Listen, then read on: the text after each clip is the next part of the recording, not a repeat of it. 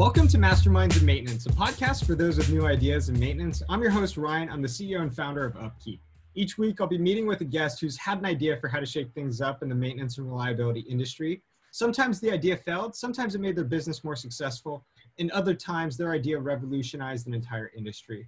Today, I'm super excited. We've got Sean Fitzgerald here on the show. Sean is the CMO at ThomasNet, a data platform and technology company that serves the need of B2B buyers, mainly in the manufacturing space. Welcome to the show, Sean. I'm super excited. Yeah, glad to be here. Was really excited to see what you guys are all building at Upkeep and how you're supporting the MRO industry, and it was great to meet you. So happy to participate. Thanks for having me on. Well, hey, the way that I love to start these off is just by you sharing a little bit more about your background, your story, and ultimately how you were introduced to this space. I'm a mechanical engineer by training. At Thomas, we're a company that's been in business for 122 years. The goal has always been to help engineers, procurement, and MROs find the suppliers that they need. We have a platform of about 500,000 US and Canadian manufacturers. We have about 1.9 million users come through the platform every single month to source products and services and find those folks that they need to either add to their supply chain for the long haul, or it's just a one-time purchase that they need to have an interface with someone on. MROs are one of the big markets that we serve to help everything stay up and running most efficiently and keep everything safe.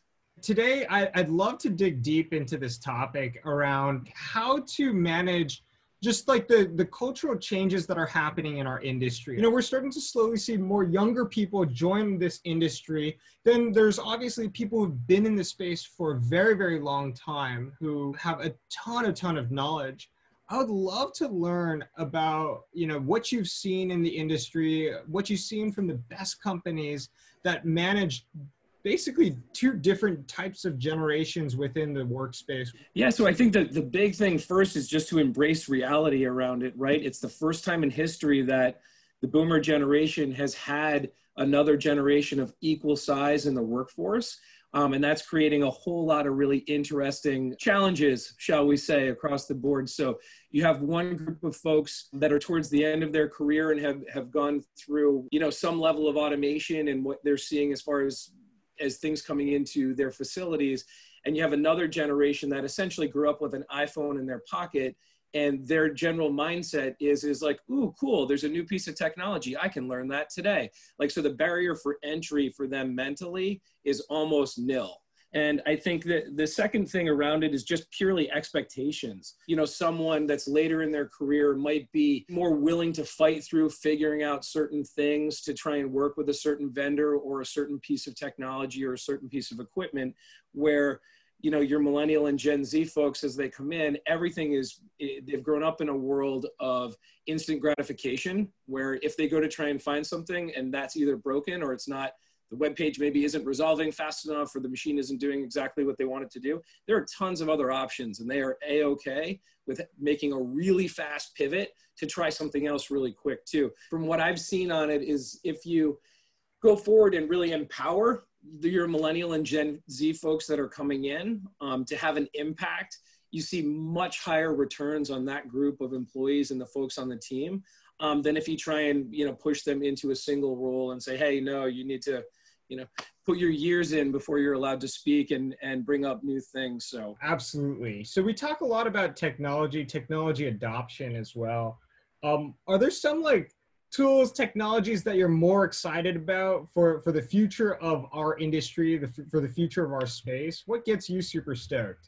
Yeah, so at Thomas, we have, I don't know, it's like 3.5 petabytes of user buyer behavior data now when it comes through. So I'm one of the lucky nerds that gets my hands on that, and I get to see like what the trends are all the time. So that's one of the places that I love to go check out and see what's happening. And as you might imagine, we're seeing massive sourcing surges around anything having to do with automation, robotics, IoT, anything around that side of it. Platforms like yours and others that are coming into the space right now that are taking things, you know, not necessarily away, but they're not desktop based anymore. People can be moving around. They can see what's going on in real time inside of the machines. There's, you know, more progressive into lights out and you're requiring less and less staff as it goes forward. Had a great opportunity to meet some of the folks that do IoT for Toyota and some other folks. I think it was last year. It's really around IoT and how things are really flowing into the factory and the automation side of things. The challenge really is about staffing right now across the board, and we have this skills gap in manufacturing. There are a lot of different folks, I think, that have tried to make engineering cool again. I'll give the guys at Mythbusters a huge high five around that. And love that show. Folks that put together that show how it's made. There's a lot of things that folks have tried to do to take step forwards to show how cool engineering is and how cool maintenance and operations really is. This whole thing with COVID is very interesting because it's forcing us to all work with more technology and potentially work remote and not work on the factory floor. Where do you think the future of our industry is headed? Do you see more people working on the factory floor? Where do you think this industry goes from the people that are currently in it?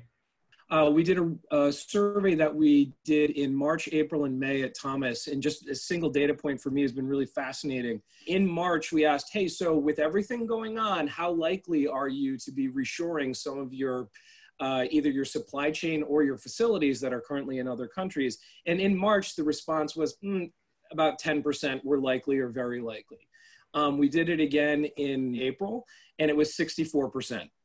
Said they were likely to move back. So the opportunity is massive, and it's coming right at us as far as, you know, a country and an opportunity for younger people. You mentioned 64% of companies are thinking about taking some of their offshore resources and moving it back, you know, locally. Yeah, here to the US. So if you see, I think it was in Bloomberg a couple days ago here, there was a post about something that the Senate put through about delisting Chinese companies. So like things like Alibaba and Baidu. Yeah. You're seeing the beginning of those ripples in that effect of like what decisions, you know, from a government perspective are going to be made around this. Japan, when they came out and had their stimulus projects for manufacturing companies, one of the stipulations of taking money in Japan was that you had to move out of China. They didn't say you had to come home to Japan, but they said you had to leave China. So I thought that was really interesting too. So I've been trying to watch to see, does that start to seep into our administration and what decisions get made there? My expectations on it is you're going to see a lot of it end up back here in the US, but if I had chips to bet, you'd see a lot of it land in Mexico as well too. If people start to look at their supply chains, bringing them back to the US, there are going to be some things that just economically aren't feasible with how they generate the product right now and the price points that it's at. Where Mexico, some of those parts might make sense now, where, you know, China is becoming more friction filled to do business there. Yeah, super interesting. I mean, so essentially, and I totally agree with this, Sean, is that we're going to start to see a resurgence of manufacturing back here in the US or more or closer to home, at least Canada, Mexico. I think that technology is really going to be a very vital component to bringing it back to the US. What do you think that it means for the future of our industry? You know, let's call it manufacturing here in the US. And obviously, yeah, the people who are currently working in these spaces. It's going to mean technology needs to step in to fill the gap more and more and more. So whether that's around automation or platforms or systems that allow a fewer number of resources to handle a larger amount of work and have a larger impact, I think that's what you're going to see. And circling back to our earlier discussion around, you know, the difference between millennial and boomer generation, you have a generation that's moving into this that is super comfortable with that as a game plan, right? And the impact that they have on decision making is getting more and more every day. You know, when folks ask me like, oh, are millennials lazy? And they're buying into the BS that media pushes out on it. I tell them, look, you know, I have the head of marketing services at Thomas is a millennial. She's 28 years old, complete rock star. Our head of UX UI is 28 years old for the entire platform that millions of people use every single month. A millennial. People that plan all of our events, everything that we do, millennial. So that you can keep going down the list just inside of our company. You know, if you look outside at a company like big company like Johnson Controls, there's a 27-year-old there that I got a chance to meet at an event, who's responsible for $500 million in raw material purchases every year.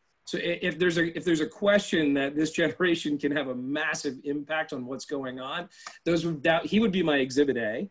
You know, if you have these folks that are coming in and they're already making these really big decisions, as things start to come back, their voice is going to get stronger and stronger and stronger.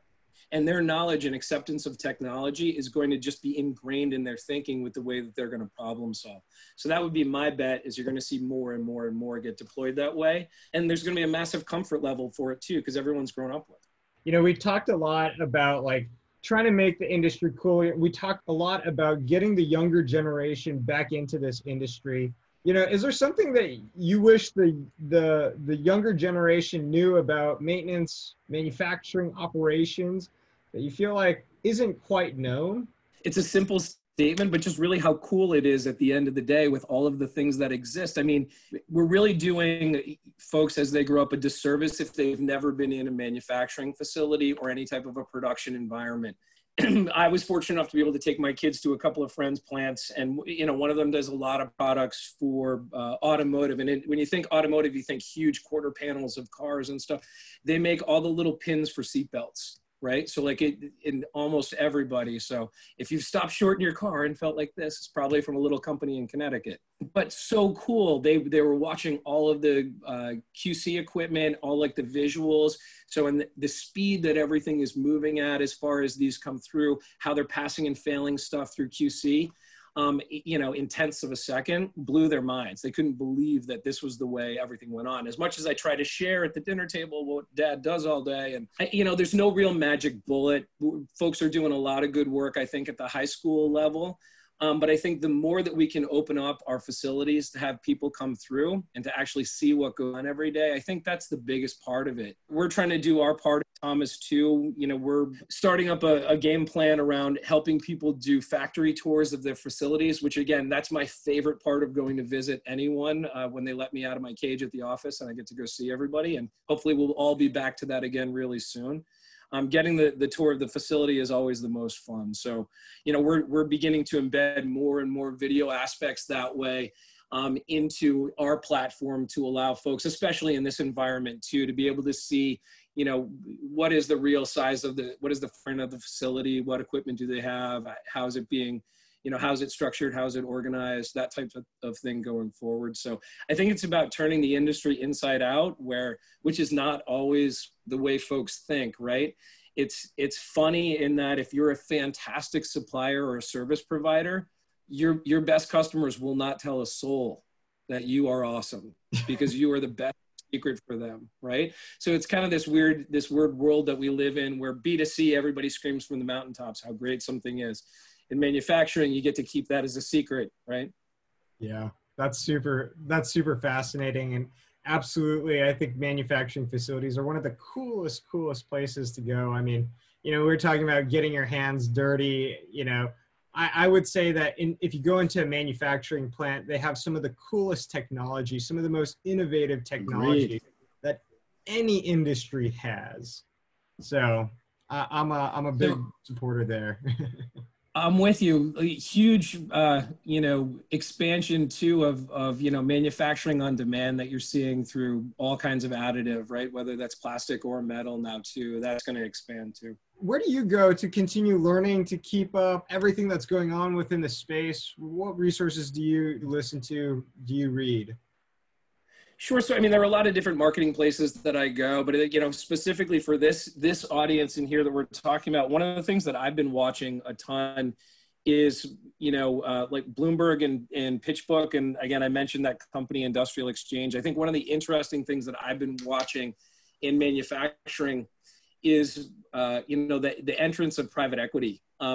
PE has more dry powder, I think, right now than ever in history.